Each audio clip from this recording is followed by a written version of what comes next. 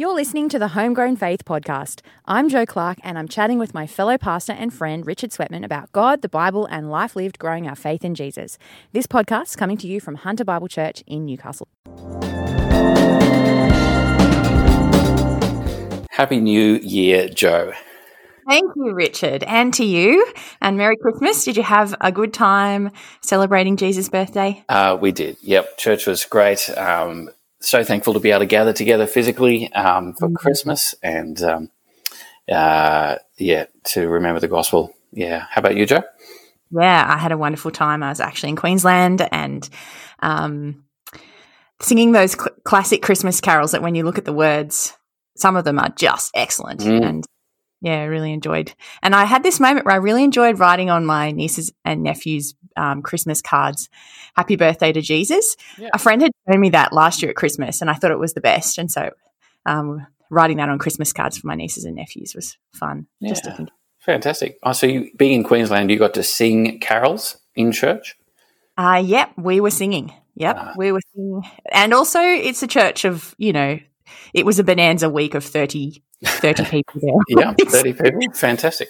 It was lovely. It was really nice. So that's great. What have you been up to?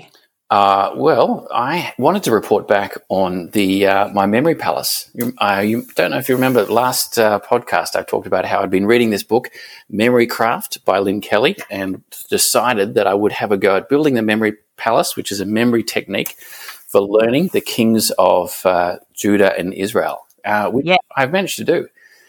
Whoa! So, Jo, for your listening pleasure and for our listeners, I want to list out the kings of Judah in order. Do it. I'm ready. As I'm saying this, I'm literally walking around my memory palace.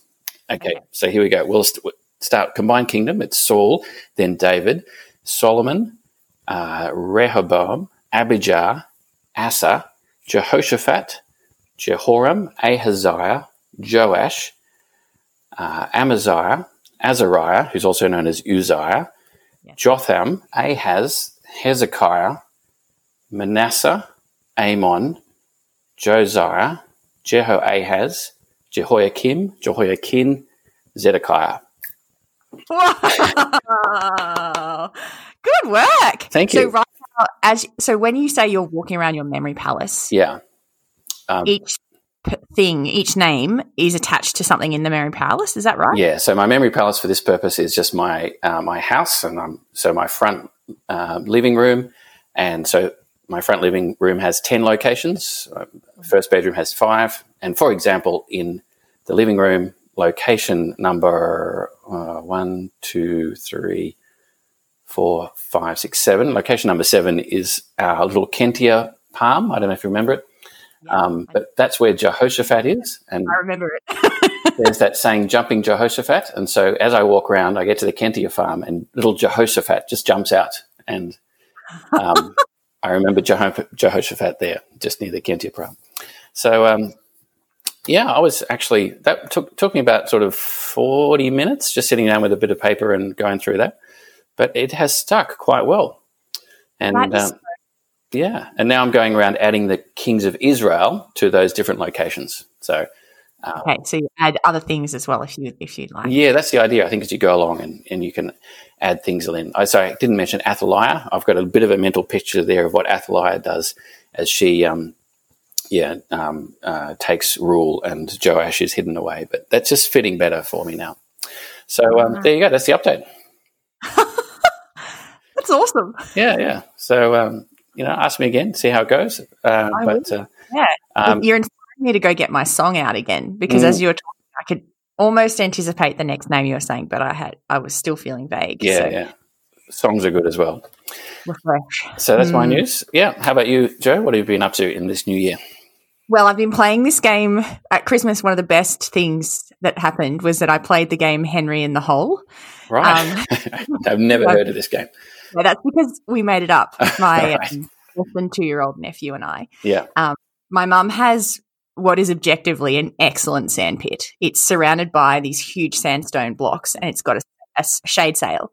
And so it's just divine. The sand is is wonderful to play with. Yeah. And so Henry, my nephew, being young, he's not ready to play with the trucks as if they're trucks. Yeah. And so basically we played for about 20 minutes, Henry in the hole, which was we dug a hole that fit his body and he would slide down into the hole and then climb out of again. And that was what we did. And it was just one of the most sublime moments of spending time with him and his sister Ada and my siblings and my other nieces and nephews. And I just was thinking about how the simplicity of playing with a child under 2 is just doing the same thing again and again and again. Yeah, that's think about how God views us. That's so true. I read this thing once that said, if a child wants to do something again and again, it's because they're still learning and benefiting from that repetition. Yeah.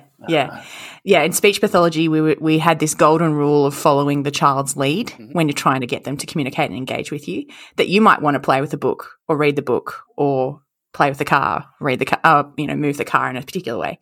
But maybe they just want to crash it. And so you have a choice. You can follow their lead and they'll probably communicate with you about it.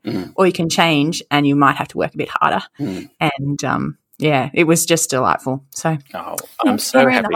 Yeah, what a great game. Ada was less inclined. She did not want to play Ada in the hole. Yeah. She was much more inclined to do other things. That's great, Jo. And what's going on with Bible stuff for you at the moment?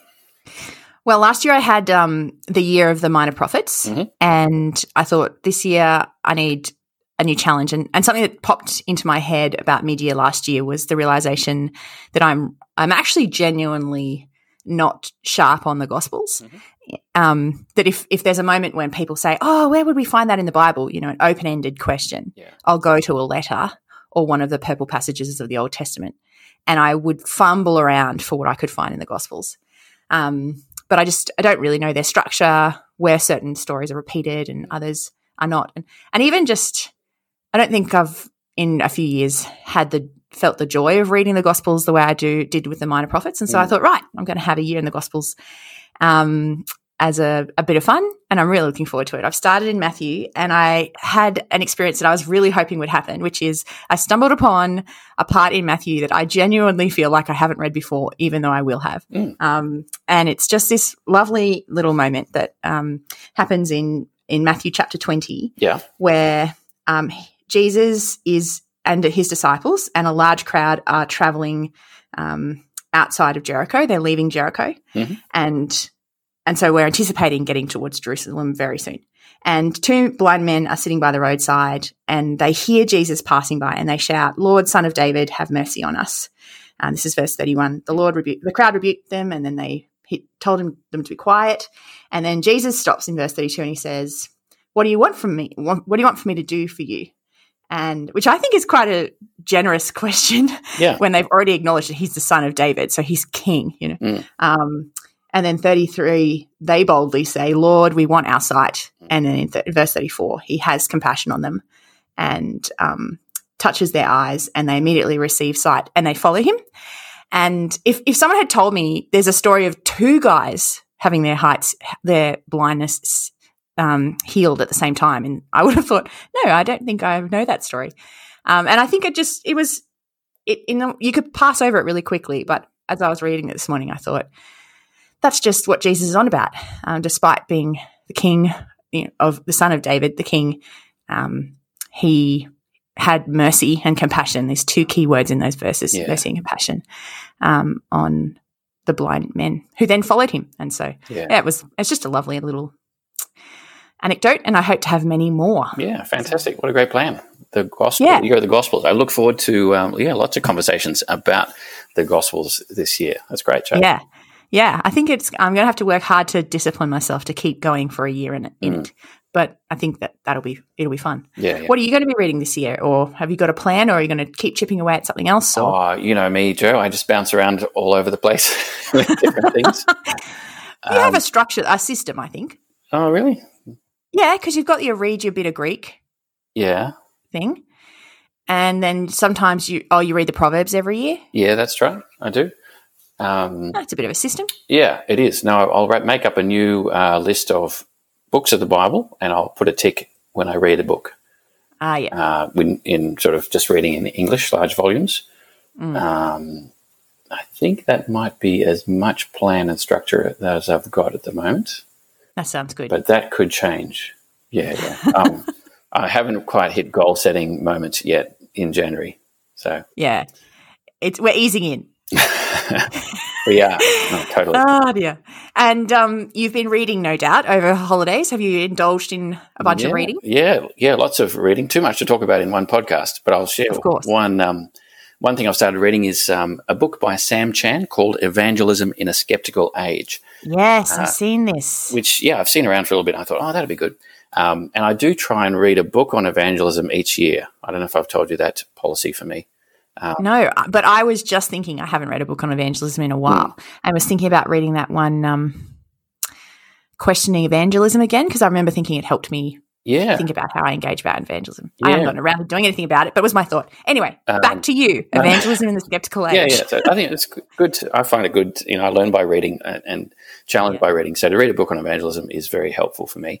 And this one is, only a few chapters in, but it's really good. It's sort of, giving me a bit of encouragement and confidence in evangelism. And he's got a really nice chapter on everyday evangelism, which is where he gives just kind of his intro is like, people tell you to evangelize, but people don't always know what to do with that. He gives the illustrations like his experience of going to swimming lessons and the instructor just saying, swim, and not actually showing him how to swim.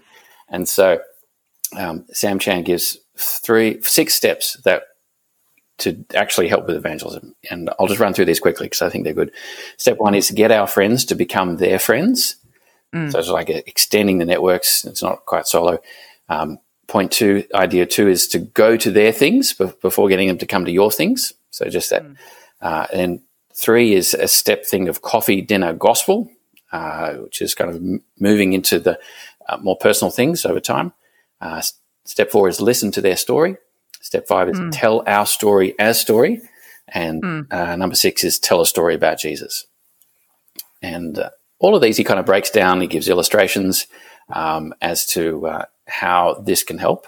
And this is something I have come across in the talk from him before, and I have tried some of these strategies, which have been good. But, really value this summary and am wanting to, put some of these into practice. So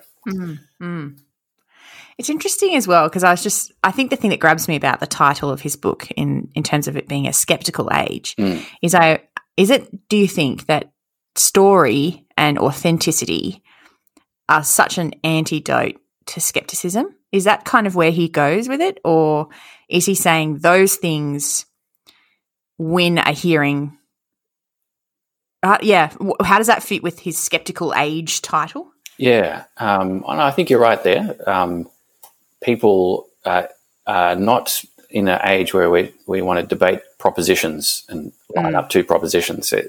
People change their thinking behavior through under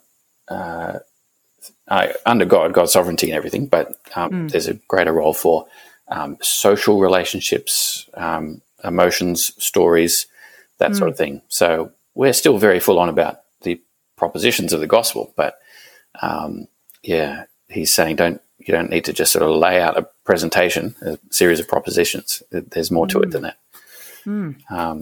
And he's got further chapters on evangelism in a postmodern world and stuff, which I'm looking forward to reading those. But and I thought I should mention for our listeners, in case you're not looking for such a big book, he has put these 6 points in a shorter book, just come out recently, which is called How to Talk About Jesus Without Being That Guy. I don't know what that guy is, but anyway, I just had a look at the contents page on the preview on the internet there, and that's he covers those 6 points there. So I think that'd be pretty easy and a pretty good read as well. I think as I think of those 6 points, the things towards the back end I've been persuaded of for a long time, but have your friends become, was it their friends become your friends? Merging of the universes, our friends. Merging of the universes. I find that so difficult. Do you? I don't know. I mean, he'll say something like, have a barbecue and invite some of your Christian friends and some of your non-Christian friends. And that seems like a very big step for me. Yeah. I do think some people are genuinely good at that. Yeah. That they're kind of almost like they're gatherers. They're natural gatherers. I think so. I think I'm a natural loner. Yeah. And I like kind of smaller interactions. Yeah. More relational interactions with Yeah. one or two people. And so I've always found that challenging. But I guess as we're discussing this again, I'm thinking, well, if this is what it takes to be evangelistic in the skeptical age, well, then maybe I need to work on it. Yeah. I could think of other contexts, maybe sports teams for us that we just happen to be in any way, where there's someone from church and others from there. I can think of our Carols event, which didn't happen last year, but that's often a thing where people gather. Yeah, that gathering. So, yes, I take the point. I feel my weaknesses there, but I'm, Me too. like you, willing to think, how can we make this happen? Yeah, and let it be an uncomfortable point rather than rejecting it, because I'm tempted to be like, oh, that's not necessary, and then think, well, actually, no. Yeah. Probably is. I just feel uncomfortable. Well, and on that note, we are out of time. We're out of time, yeah. Fantastic to talk with you again here in 2021, Jo. We'll be back next week. Great. See you then. See ya. Bye.